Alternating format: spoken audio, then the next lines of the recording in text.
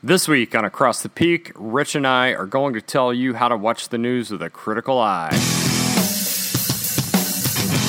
Welcome to the Across the Peak podcast, the show where Rich and Justin discuss preparedness, the birds and the bees, guns, history, tattoos, and, well, basically all the stuff your old man should have taught you. Rich Brown's a failed 70s child actor, retired Marine Corps officer, and former cop. Justin Carroll, he's a washed-up former special operator, half-assed author, and adventurer at large. Learn life skills, harden the f*** up, and become a dangerous man.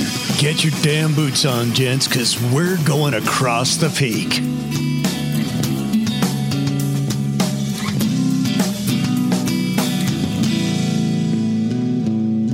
Rich, what's going on, buddy? Not a whole lot, brother. Good, man, good. How's life, man? Anything new with you? What's new with me? Not a whole lot, man. We did a little work tidying up over at the house next door, and that's what we did yesterday, and that's about it, man. It's a slow day on the farm, I guess. That sounds pretty nice, man. That sounds pretty nice. I'll be honest. I've had so much stuff going on that I scheduled in a slow day tomorrow. We literally had to put it on the calendar and say, hey, nobody gets our Saturday. We're recording on a Friday, and we're going to watch movies. We're going to drink beer. We're going to make popcorn. And we're not going to leave the house. We literally had to schedule that in, and we've had to turn down plans of like 2 or 3 different people because everyone's, I don't know, it's just a busy time of year, I guess. And we have been on the go for the last month and a half, and it's time to just have a do-nothing day. I love those, man. I love the fact that you guys scheduled. That's the way to make it happen, man. We actually wrote it in the calendar as a snow day because, I hate to admit this, but I love a snow day when I'm snowed in and I can just guilt-free hang out at the house, throw a ziti or something in the oven, throw a lasagna in the oven, throw a shepherd's pie in the oven, put a stew on the stove, whatever it is, drink too much, watch a bunch of movies, and not have to get out and do anything or go anywhere except walk the dogs. Yeah, same here, bro. That is always a good thing here on the farm. You know, we've got the big wood-burning stove. We'll just stock it full, put a DVD in the DVD player, tube up Netflix, and just enjoy the day. But I used to live in fear of bad weather when I was a disaster guy for the Red Cross, man, because any little rumbling in the sky, and it would be like, you got to start putting your plans into action, at least leaning forward. But now that I'm out of that, man, I love inclement weather now. Yeah, absolutely, man. I've never had a job where I really had to be out and about in inclement weather, so I've never, I'm like a kid, man. I'm like looking out the window first thing when I get up, like, come on, man, let it just be covered with snow. I love a guilt-free day at home. So, yeah, tomorrow we're taking an admin snow day, and we're going to drink too much and get weird with each other and watch movies. Right on, man. I'll make sure I call you all day long. Well, yeah. Do what you need to do, man. I know how to use Do Not Disturb. That's right. So, what are you drinking, bud? Well, Weller Special Reserve. I think I've mentioned it before, and people that have been listening to the show for any length of time is like, Rich is a Scotch guy. What the hell is he doing drinking bourbon?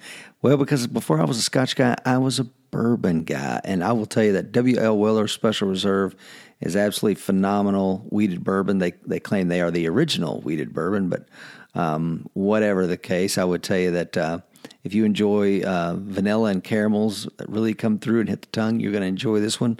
If you like a little Susan of honeysuckle, I would highly encourage you to check it out. Well, I'll tell you what, man, you are just selling the hell out of Weller, and I'm going to see if they've got it on the shelf at my local liquor store here. What about you, bro? What you got?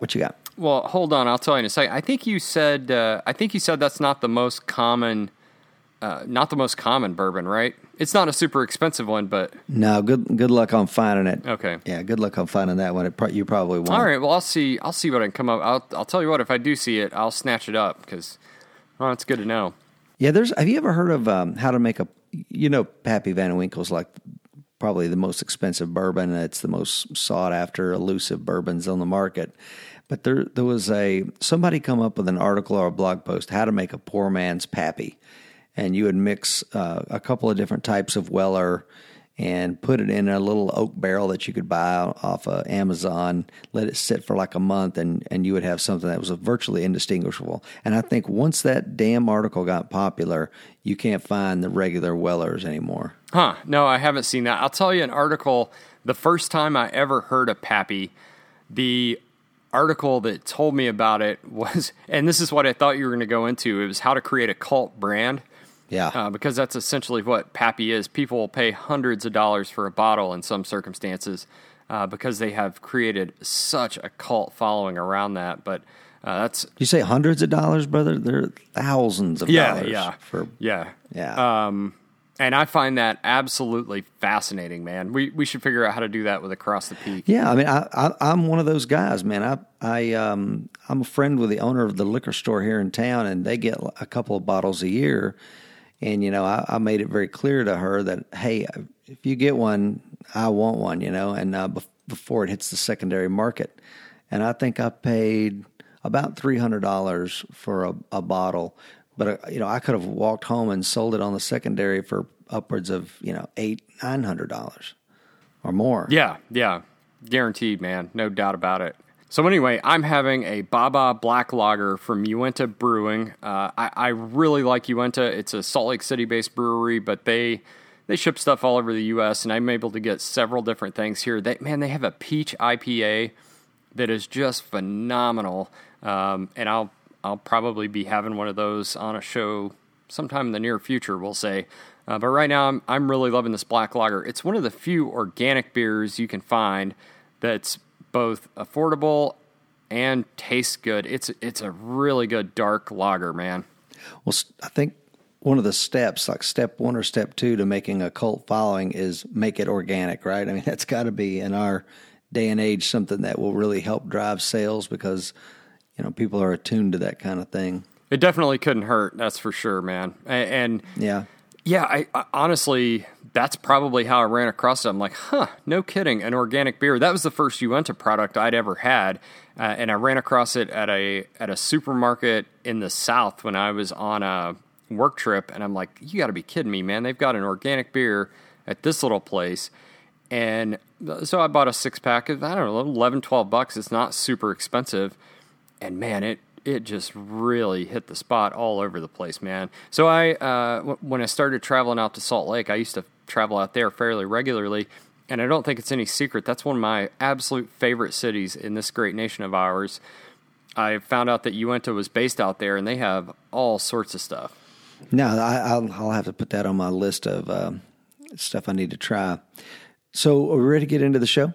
I am dying to get into the show, man. How to watch the news. I have a lot of thoughts on this, and I know you do too, but just to kind of intro this topic a little bit, I just want to say that kind of my,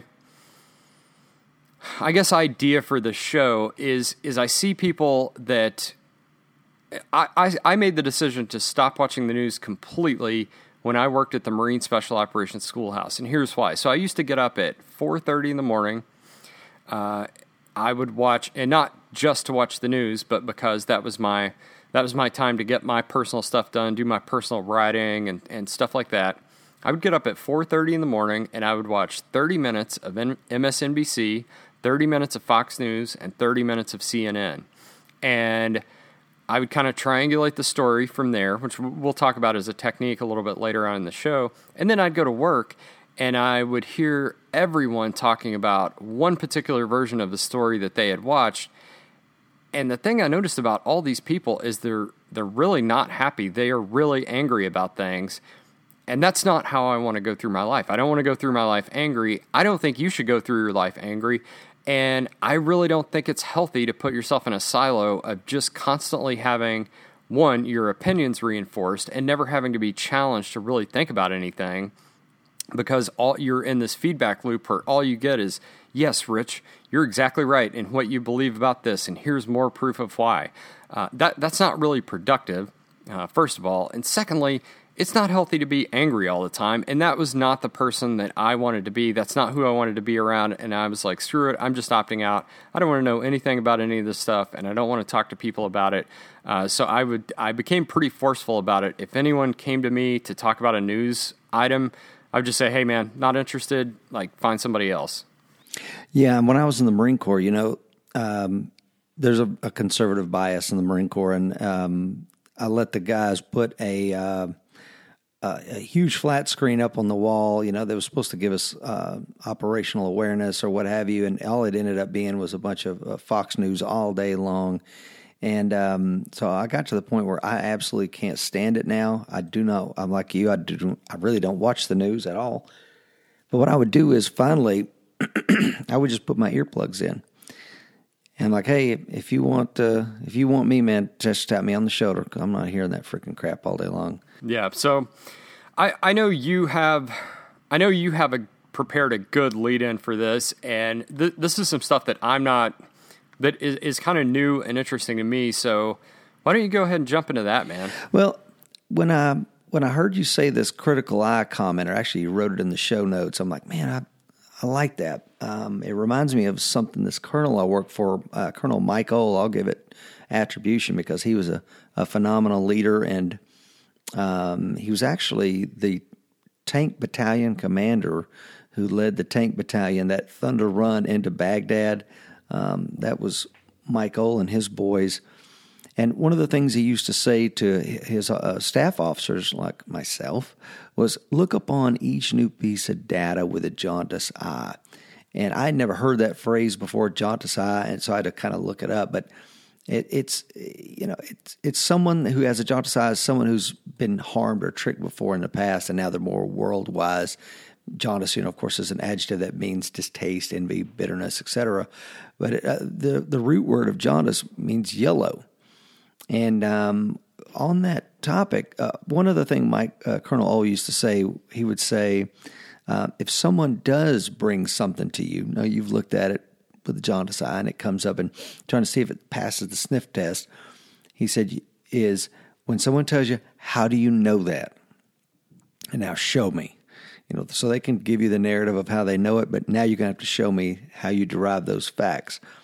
But I find it interesting that the word jaundice means yellow, and that we're talking about, critically reviewing it, because back in the day, man, I don't know if you know this, fake news was called yellow journalism. You ever heard that before? I've heard the term, and it embarrasses me just a little bit to admit this, but before I read over your notes here, I don't think I grasped where that term originated or really what it meant. So I'm really interested to hear you explain this. Well, yeah, Joseph Campbell, he's, of course, the guy that wrote all the stuff about myth, and just a phenomenal intellectual, I guess. Anyway, he described yellow press newspapers as having daily multi-column front-page headlines covering a variety of topics, such as sports and scandal, using bold layouts, stuff like that had large illustration and perhaps in color back in a day when newspapers really didn't have color. So if you did, of course, those papers would sell more. A heavy reliance on unnamed sources and unabashed self-promotion. And then the term was extensively used to describe certain major New York City newspapers around 1900. Frank Mott took it a little bit further, and he identified yellow journalism. Of course, we're talking about what we would now term as fake news based on 5 criteria. Number 1, scare headlines, right? Because human beings, we react to fear more than anything. Number 2, lavish use of pictures or images and drawings and things of that nature. Number 3, the use of fake interviews, misleading headlines, pseudoscience, and or a parade of false learning from so-called experts. Number 4, emphasis on full-color stuff, Number 5 would be a dramatic sympathy with the underdog fighting against the system kind of story. Aren't those the same kind of crap they're still doing today? Yeah, it's really interesting, and one of the classes that I teach at my job kind of centers around behavior and influence, and we talk a lot about a lot of the cognitive biases that you and I talked about in episode 5, and a lot of this is really ringing true to me, not only as yellow journalism, but also as kind of propaganda techniques. And scare headlines in huge print, that plays to high arousal emotions. Humans are more likely to take action, to actually get off their butts and do something when they're in a high arousal emotion like anger or fear or this state of awe that, that can be inspired from going to the Grand Canyon or a near-death experience or something of that nature, than they are in a lower arousal emotion like sadness or contentment or whatever the case may be. Humans are wired as visual, like 90% of the sensory receptors in your body are in your eyeballs. So we are very, very manipulable by images, photos, video, that sort of thing. It has an outsized impact on us. And then faked interviews, misleading headlines. We see this all the time still, Rich. You can print something fake on the headline of the New York Times, and 2 weeks later, print that retraction on page 3 and still be journalistically quote unquote in the right. But who is that retraction really going to impact? How many people are going to read that? And even if they do read it, is it really going to compete with that entrenched notion that you've already onboarded and internalized? No, they can say they maintain their journalistic integrity because of it, but the damage is already done, right? I totally agree, man. And that's another cognitive bias, like the, God, I wish I could remember what it's called, but it's this phenomenon where if you've heard something 2 times from 2 different sources that are separated a little bit by time, let's say I read something in a book, and then 2 months later I hear that same, fact or not fact, as the case may be, on TV, even if I don't remember having read that in the first instance, my brain will subconsciously remember that, and I will onboard and entrench that information much more deeply than I would if I'd only heard it once, and I will pretty much believe that to be true for the rest of my life. Yeah, that's so weird. Of course, what we're talking about now is we're just rambling. It's not in the show notes, but I had this happen yesterday. My wife just finished a book that she really enjoyed. I think it was called How to Be a Good Wife, and there was one little part in the book that really struck home with her where this woman said she just wanted to go out into the sea. She didn't really want to die. She just wanted to swim down and be, right? And then I watched a documentary last night, and this scientist was talking about his mother having Alzheimer's. And he said that my mother I would catch her wanting to go out into the ocean, and, we would stop her and say, Mom, you're going to drown. She's like, I don't want to die. I just want to live in this environment or something like that. I'm like, those 2 phrases are so closely related. And the fact that I've never heard them before, but they occurred on the same day, it made me wonder if the author hadn't seen that same documentary from 10 years ago and somehow it found its way into the book, whether consciously or subconsciously. It's hard to know how the brain works like that. It is hard to know, and that just reminds me of the phrase that doesn't have a lot of impact on this, but there's nothing new under the sun, No, absolutely right. And actually, I'm going to sidetrack just a little bit more. I read an article the other day, heard a podcast, something. This is also a funny thing about how the brain works. I can't remember if I heard this on the radio, read it in a book, whatever. But they're basically only, every story, every movie, every book you've ever read, basically there's only 7 stories that are ever told. And I wish I could remember what they all were. And I'll try to find that. I'll try to find that link and put it in the show notes so listeners can consume that content, whatever it is that I can't remember. I probably shouldn't be talking about stuff that I can't even remember where it came from. Yeah. So where are we going to go from here? So I just wanted to, I have a few reasons that I want to talk about why you shouldn't necessarily trust the news, why you shouldn't necessarily trust one specific news outlet, why you should look at the news with a critical eye or as you say, and as I also agree with, a jaundiced eye. And I would say the first one of those is realize that these major news channels are companies. They weren't placed on Earth on the 8th day of creation to provide you with an unbiased glimpse of what is going on in the world. They are companies that are interested in making money. They are profit. They're not nonprofit. They are for-profit companies with an interest in earning money, earning a profit for their shareholders. So the primary goal is not giving you the news. The primary goal of probably a lot of the journalists there, that may be what they're interested in. And I really hate this attitude that a lot of people have about journalists. It seems to be this attitude that, anyone in the media is basically this heartless monster that just wants to lie to everybody. I don't think that's the case at all. I think they're just human. I think they're subject to their own biases. They have their own opinions. They have their own beliefs, and there probably is a tendency to skew what they say toward their own personal beliefs and opinions. But they're not monsters. They're not inhuman robots that just want to give you some agenda. But the companies behind them absolutely influence the stories that they're able to run, what they're able to say during their shows. And that is the primary motivation of these companies. And I think that is the most important thing you can possibly understand about the news is those news channels are there to make a profit. I think that right there, that one truism really is something that should be hammered home in school as kids are learning, because it's the truism for capitalism that all these companies, you can throw altruism out the window. They are here to make money, and if they can make money by spending things in a way that's not necessarily not true, I think they're going to do it. And that's, like you said, Justin, it's not because they're monsters. It's just they're people, and then they got to make a bottom line. And if they need to do that by making their restaurant have red and yellow because they know that psychologically it's going to make you hungry when you see those colors, they're going to do that. And does that mean there's some malevolence there or nefarious intent? Not necessarily. They're just there to make money, right? I 100% believe that, man. I absolutely believe that's their primary motivation. And, that's why you see commercials on these shows that are aligned probably with the views and beliefs of the people watching these shows. Go ahead. Remember Joe Camel? The Camel Advertising was using this cartoon because they were trying to grow a generation of smokers, right? Does that mean that they're bad? I don't know. I'll leave that up to the listener, but you got to remember these are companies that just want to make money. And one of the things that you said several episodes ago, which I also believe, and it really pisses off some friends of mine that are hardcore conservatives, is that I want the government to protect me not just from outside entities, but from corporations.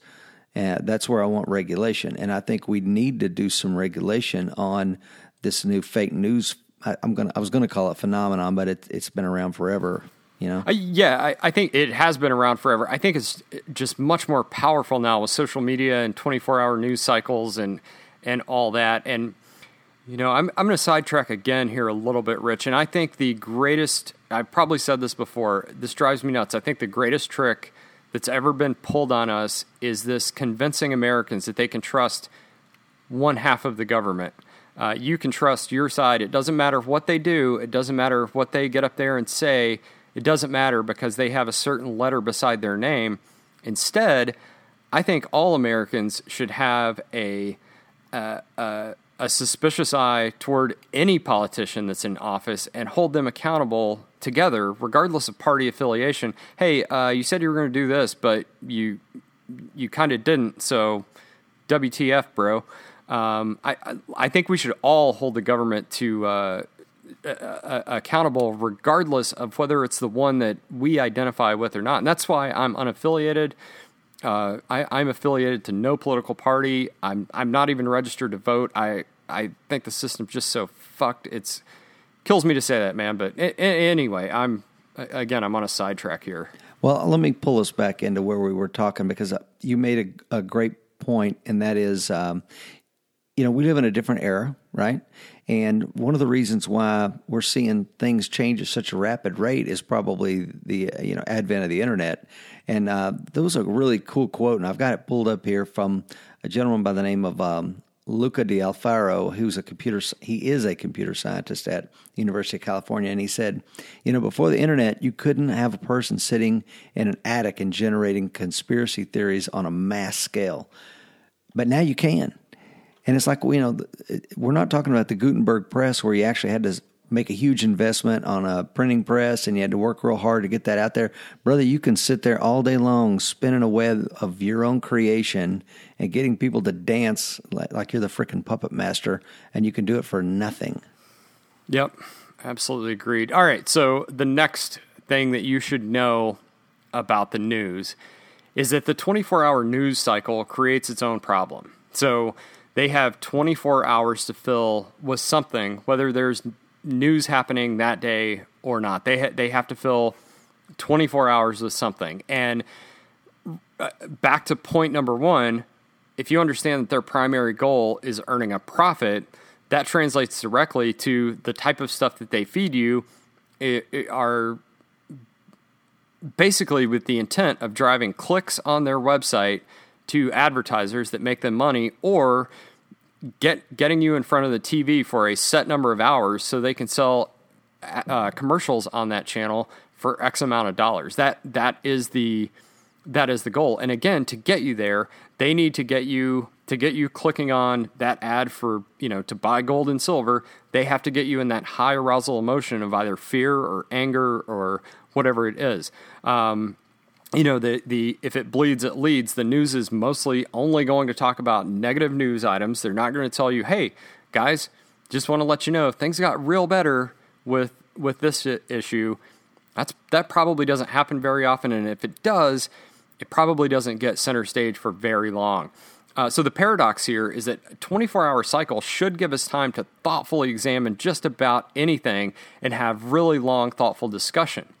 The problem, I think, is that Americans' attention span is so short or so unfocused, and this is probably not unique to Americans, but people's attention spans are so short and so unfocused that full-time consumption basically just creates this system where people are repeating the same thing over and over again all day long, and they have to fill this time, so they make all these speculations. If there's a mass shooting, they're like, we don't know if this guy is ex-military or not. And it's like, whoa, who said anything about military?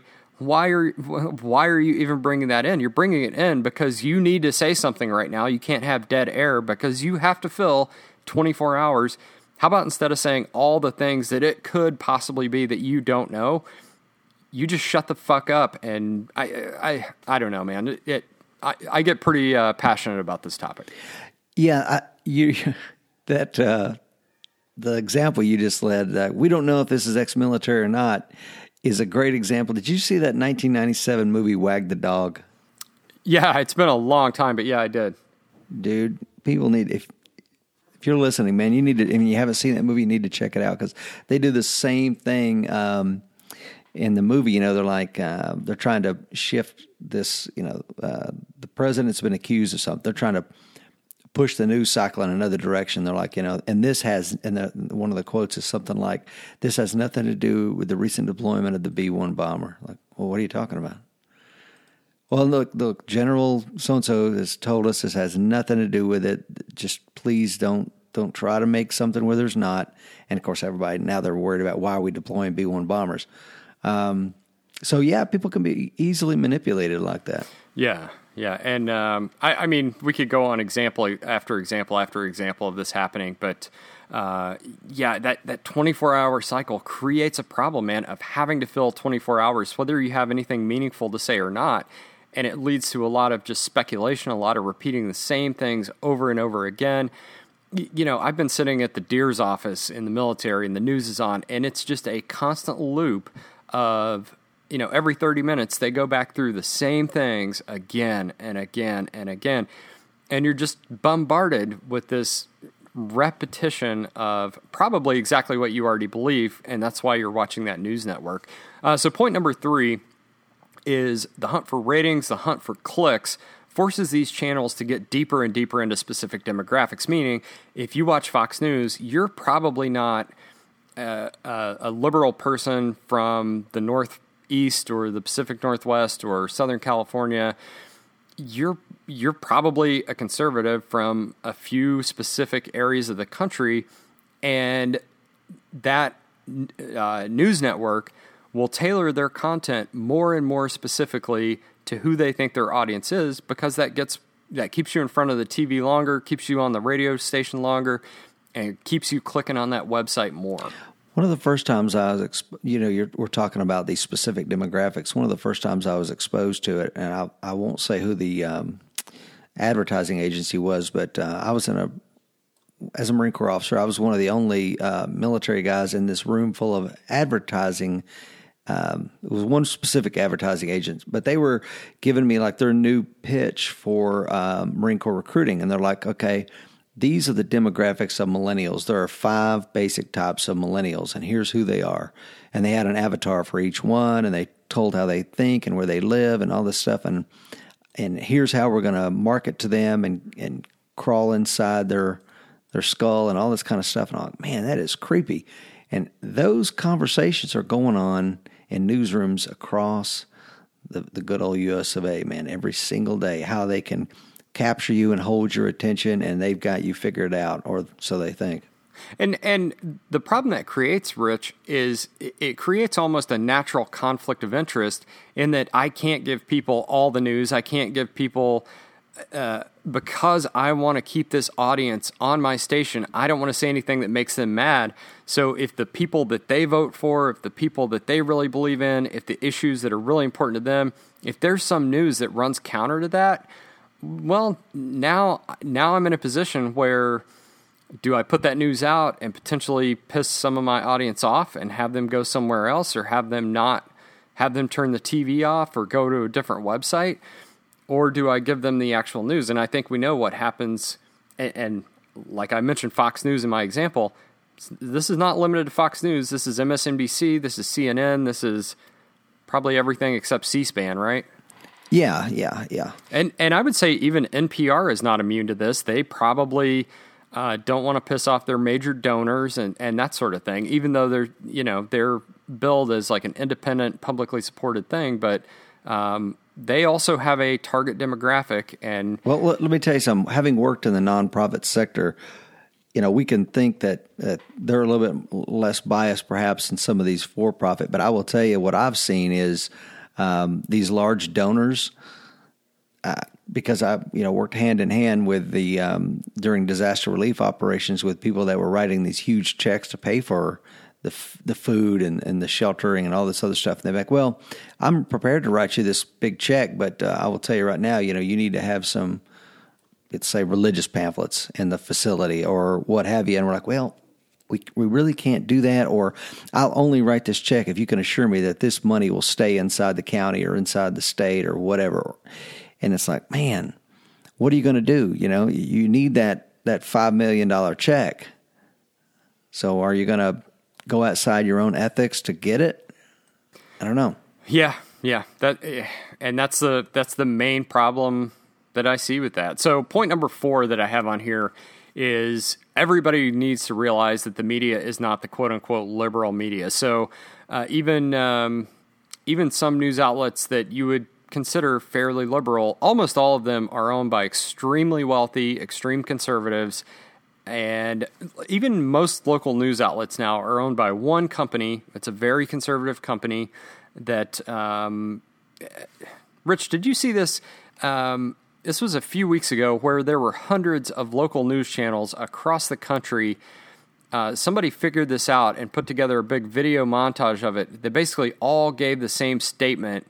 All the anchors at all these news outlets essentially gave word for word the exact same statement, and somebody is like, what the heck is going on? And they figured out they're all owned by the same ultra-conservative company. Yeah, I did see that, man. That was creepy as hell. But, we saw the same thing with the run-up to the invasion in Iraq, that we don't want the evidence of white cake uranium to be in the shape of a mushroom cloud. And everybody was on the news cycle saying the same damn thing. And that is not happenstance, is it? No, definitely not, man. So let's talk about what we can do to fix this. You got any thoughts on that? Or how we can tell the listener to watch the news maybe more effectively and more thoughtfully? Well, there was a good article. I'm going to have to link this into the show notes. I'll send you when it's over. It's like it came out yesterday in Science News, and it says the title is "People are bad at spotting fake news. Can computer programs do it better?" And some of the things, and of course it's not on the show notes, is one of a study of hundreds of articles revealed that there were stylistic differences between genuine and made up news. And that what they found was that real stories contained more language that were good at conveying differentiation, whereas the faux stories expressed more certainty. So right out of the gate, man, that might be one thing. Like if you see legitimate news, there are words that are expressing insight, like using words like think and know or consider. Whereas on the other side of the spectrum, always, proven, never, all these kind of very emphatic words. I mean, just little things like that. Yeah, very, very definitive, unambiguous language. Yeah. I like that a lot. Yeah, so that's something right out of the gate. And especially if it appeals to my bias, I'm like, all right, there's something going on here. And I see a lot of friends on social media that will fall prey to this. And it's like, dude, do you really think that Obama burned the American flag at a Muslim rally yesterday? Or I'm making it up, but you know what I'm saying. Yeah, I do know what you say. And I mean, legitimately, I knew people that said he is the 13th Imam or whatever, and he's going to usher in the next caliphate and whatever. And I'm like, what evidence do you have for that? Like, probably he's just a pretty secular, well-educated dude. That's probably kind of the end of the story. Like he's not, he's not trying to overthrow the government of the United States. No, of course not. So anyhow, a couple more thoughts on this. I've hit this before, but consuming more news does not make you more happy. And I would contend that it probably, on the whole, makes you less happy. And consuming more news actually doesn't make you better informed. Because again, we just have a repetition of these same opinions over and over and over again, because it's pretty conclusive that most people just watch news that conforms to their worldview. So it basically just entrenches existing beliefs. Would you agree with that? I would totally agree with that. And I think one of the most important things is how to think critically. You're not going to be more happy if you just get inside your little silo and suck up all the information that adheres to whatever little bias you have. But even if you say, then I'm going to go around, I'm going to do what Rich and Justin say, and I'm going to watch all the news, but I'm going to do it with a really jaundiced eye or critical eye or whatever euphemism you want to use. I'm not necessarily saying that either, are we? No, absolutely not, man. So I have a couple of techniques here, a couple specific techniques on how to be a more effective watcher of the news. And if you're a news junkie, you're probably not going to like this. But technique number one, and this is my preferred technique, if I were going to watch the news, and as you know, I don't own a TV, Rich. If I were going to watch the news on television, here's how I would do it. I would get back to the 30 minutes a day of world and national news and the 30 minutes a day of local news, like how it was when I was a kid.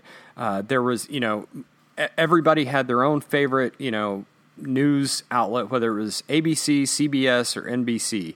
And my family was an ABC family in my hometown, the little local ABC affiliate. And then World News Tonight with Peter Jennings came on right after that for 30 minutes. And that's actually government directive, right, Rich? that those channels provide. I think that was government directed years and years and years ago. I should look into that a little bit more, that those major outlets provide X number of minutes of news on a daily basis to people. If there's a directive, I'm unaware of that. Okay, I'll have to look into that, but I think that's the genesis of that. But I'm a big believer that 1 hour of news is really all you need. And I also believe that local news is probably far more important to the average American than world national news. There's not a whole lot that you or I can do to influence world and national events. I mean, whether you're in the military, even if you're a congressman, there's very little that you by yourself can do to influence these world and national events. But we can influence local things. We do want to know about local traffic outages, local maniacs on the loose, whatever the case may be. I think local news is probably much more important. And that 30 minutes of world news is going to give you what you need to know without a bunch of other garbage, man. Yeah, I think that's a good technique. What's your next technique? Okay, so technique number 2, and this is if you're a news junkie and or have the time, I would say watch about 30 minutes of Fox News, watch about 30 minutes of MSNBC, and watch about 30 minutes of CNN. And I know this is, if you are deeply entrenched in one of these three networks, this is going to drive you up the wall for a couple of weeks until you kind of get in there. But what you'll start to experience is that all three of these networks are telling the exact same story, but they're framing it differently, and they're telling it from a different point of view. MSNBC is always going to be telling the story to paint President Trump, in the worst possible light. Fox News is always going to be telling that story to paint him in the best possible light. CNN, I don't know what their deal is. Anyway, basically, what you'll start to see over time is that you can triangulate that story and find just basically parse the facts somewhere out of the middle of that. And I think there's a ton of benefits to this particular technique, and I think you should probably work some local news in there somewhere as well.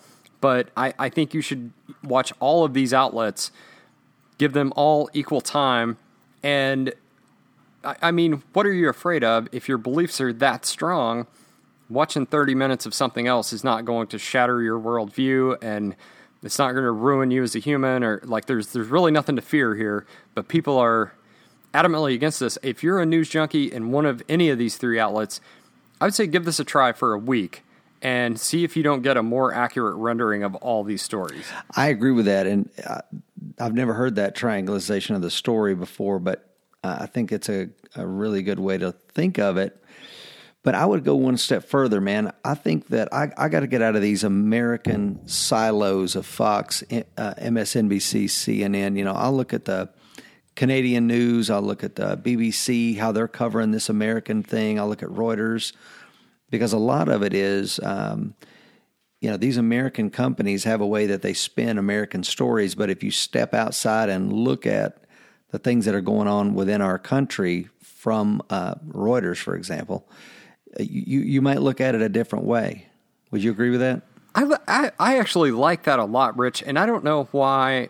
I don't know why I didn't consider that, but yeah, I really love CBC, and I also like BBC. I think you get a very different version of these same events. So yeah, I would say if you've got time to watch 2.5 hours of news every day, 30 minutes each of Fox, MSNBC, CNN, CBC, and BBC. And what's weird about that for those listeners that maybe don't go out of the country a lot is that all they talk about is what's going on in America. You listen to CBC and you think, I'm going to learn about what's going on in the Canadian Parliament and all this other stuff. That ain't necessarily the case. You're going to hear a lot about what's going on in the good old US of A, because Canada's really concerned with what's going on south of their border. Well, as you know, I've spent a great deal of time in Canada, and everything we do here has a massive impact on Canada. So yeah, they are very interested in what happens here. And yeah, so let's get into what technique number 2 does for you. I'm a strong believer in this. First of all, it forces you out of a silo with one single viewpoint. And I think that's important. I think that's something that generally, as a people, we're really scared to do. We're really afraid to do, because it confronts us with alternative viewpoints, which is, for whatever reason, is kind of viscerally frightening to people. To be like, whoa, why are they saying something completely different? We get really mad. We get really angry. Even if everything they said is completely correct, people get really, really angry when it's framed in a way that doesn't conform to their worldview. I think that is a massive, massive benefit, because it helps your positions evolve. It helps you have a more well-rounded understanding of not only the story itself, but how people that don't see the world exactly the way you see it view that story.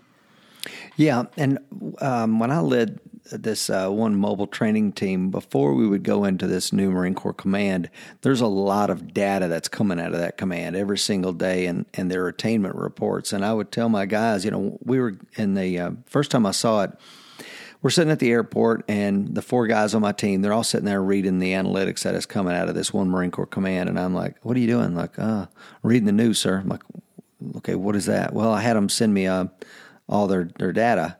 And I'm like, let's set that aside. Let's go in with a fresh set of eyes, because if you read that, you're going to create a bias before we've ever arrived on the scene, right? You need to have, like you said, Justin, the 3 sides to the story. And that's going to be one of the sides, but let's not have it already shape our lens before we even get in there to see anything. Would you agree with that?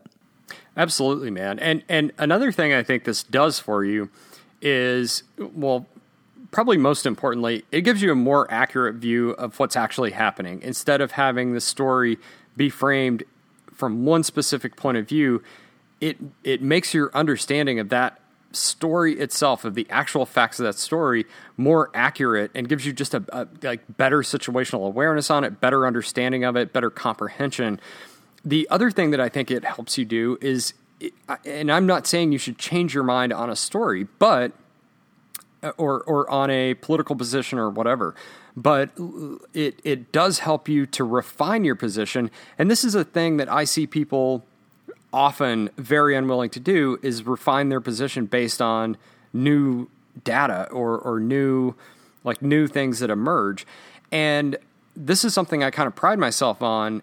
If tomorrow you can prove to me that gravity doesn't exist, I'll say, all right, well, gravity does not exist. And if you can definitively show me empirical evidence that gravity does not exist, well, all right, you just won a convert to your side. I'm always open to new information, new data, that even if it disproves something that I believe pretty passionately, I'm willing to listen to it and hear it out, because I want the actual information. I don't just want the information that buttresses what I already think.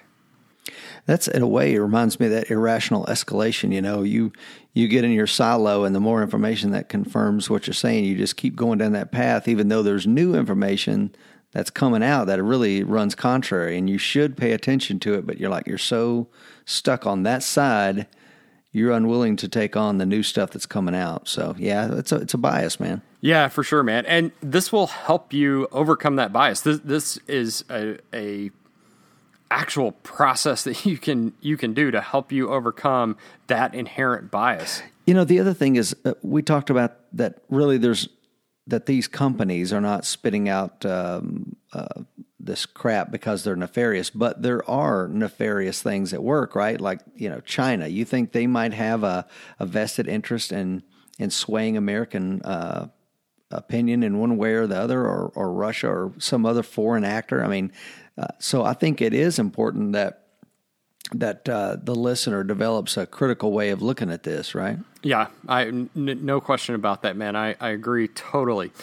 One other thing I'll say is I think watching the quote-unquote other side of the news is much more important than watching your side, because you already believe what you believe.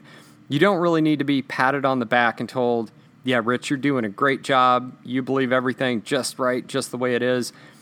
I think you need to watch the other side, because it forces you to actually think, instead of just giving you that pat on the bottom and saying, good game, Rich. Yeah. And I want to, this really is kind of different with what you're talking about, but remember I referenced that article that we're going to put in the show notes, and one of the things that they found was that computers were only good at spotting fake news 70% of the time, which is probably better than people can. But one of the things that humans do, and this has been seen again and again and again, is let's take, there was a rumor, Justin, going around that during Hurricane Sandy that the New York Stock Exchange has been flooded. I don't know if you saw that or not, but 86% of Twitter users spread the rumor, whereas only 9% sought confirmation about that story. So you think, well, maybe that's just germane to that particular story. Let's look at another one, Sandy Hook, that there was a Sandy Hook survivor that died in the Boston Marathon. That was another news story that went around. 87% of the time, people on Twitter, and again, Twitter, I'm not bashing Twitter, it's just one of the many social, media, 87%. So it's almost the exact same percentile. And guess what percent of Twitter users sought confirmation? 7%. So, I hope I'm talking to the 7% or the 9% that are out there seeking confirmation and not just spreading a rumor, because you're not helping anything when you push that rumor out there and keep the narrative alive. Would you agree with that? Yeah, that is the audience we want. And I would kind of compare this to when I go to Amazon.com to buy something and it has 25 reviews, I'm going to look at the top 2 or 3 good reviews and see what people like about this. But I'm also going to read the bad reviews and be like, what are the problems that people have with this? And that's kind of the same thing. I'm not just going to take one person's opinion that, yes, this thing is the best thing since sliced bread. You need one in your home. I'm going to see, does this thing malfunction? Does it Does it break? Is it a piece of crap? Like, what are the problems that people have? Is it something that I can live with? And that's kind of the same thing with watching the news. Is there another side to the story? Is there some more depth to it? Is there something I'm missing here? Well, and as a former investigator, I will tell you, I really like the way the JAG manual made us do our investigations. Like, first you had to go in and collect these things called findings of fact, right? And then based upon the findings of fact, you would develop your opinions. But you couldn't have an opinion unless it was grounded solidly on these immutable facts that will hold up in court. I mean, they are what they are. And then, so I like that. If you're going to have an opinion, you better have a litany of facts that support and defend that stance that you're taking. And a lot of times in news, when you're just telling me, well, it's an unnamed source, Rich, you just got to push the I believe button on this one. I'm like, maybe I'm too jaded. I'm not just pushing that damn I believe button. Yeah, same, man. So hey, and the other thing, I think I want to go back to one other thing. It was a book of the week several episodes ago that we did, How to Lie with Statistics. And I think if you read that little slim volume, maybe 100 pages, you're going to be more apt to realize when someone, even if they're using facts, stats and math, math is what it is. Well, not necessarily so. It can be manipulated to sway you. So I think if you read that volume, you're going to be a better purveyor of news, in my opinion. All right, Rich. Well, do you think we've just about ranted enough and should get to the book of the week, or you got anything else to add? I think we beat this thing in the ground, man. Let's do book of the week. What do you got? Book of the week, man, is How to Read a Book by Mortimer Adler, and he's an absolute genius of the first order, and a lot of his learning he attributes to his ways in which he reads a book, which are probably different than a lot of people on how we read a book. And I would tell you that I think it was written like in the 1920s, man, but it is a phenomenal book that talks about the 4 levels of reading. There's, elementary, inspectional, analytical, and synoptical. And on the synoptical reading, he encourages something that we kind of talked about this morning, like triangulation, because he'll say you cannot read one book and think that it will like deepen your knowledge or understanding of a given subject. You really got to read several books on that subject in order to grow the mind, as he determines, and makes you a more conscious being. But phenomenal book, tells you how to X-ray a book and get the most out of it. So if you're someone like Justin and I, who do read a lot, I would encourage you to throw this into your I don't know what you call it. I guess into your kit bag, for lack of a better word, and really read it before you read anything else, because it will, even if you're just a reader of fiction, I think it's going to make you a better reader overall. Yeah, and I have not. I'm embarrassed to admit I haven't read that book, Rich, and I am going to put that on my short list. You know what I think we should do? I hope everybody is not to the point where they're already tuning out by the time we get to the outro stuff. But one thing I think we should do at some point is make a reading list, over, let's say, 6 months or a year of like the top books you should read, a book a week that. Which we're already doing a book a week, but maybe some way to hold people accountable to that, some sort of Across the Peak book club. I like that idea. In the 1972 edition, Mortimer Adler, he actually does. He gives an appendix which provides a recommended reading list, and I think there's like 100 and some odd books on there, and he, in the order in which they probably should be read. And of course, no one would be surprised to know that most of them are part of the Western canon already. But anyway, I like that idea. Let's work on that. All right, sounds good, man. And you guys out there listening, if you're interested in that, please let us know. We want to do what you guys want us to do. So yeah, and if you got anything for Justin and I, at some point I'd like to get into question of the week, you can always send those to Rich at acrossthepeak.com, and we will see if we can't get those on the show at some point. So Justin, you want to take us out? Yeah, man. I'd like to thank everybody for listening to Across the Peak. We really appreciate our audience, really appreciate you guys tuning in. Be sure to check out acrossthepeak.com for show notes and for additional content. Rich and I have put up all sorts of blog posts by this point that complement the shows that will teach you something that you probably need to know. Please don't forget to subscribe to the show so you never miss an episode. Don't just tune in and listen on iTunes, YouTube, whatever you happen to listen on. Make sure you're subscribing so you don't miss a single episode. It just shows up in your feed.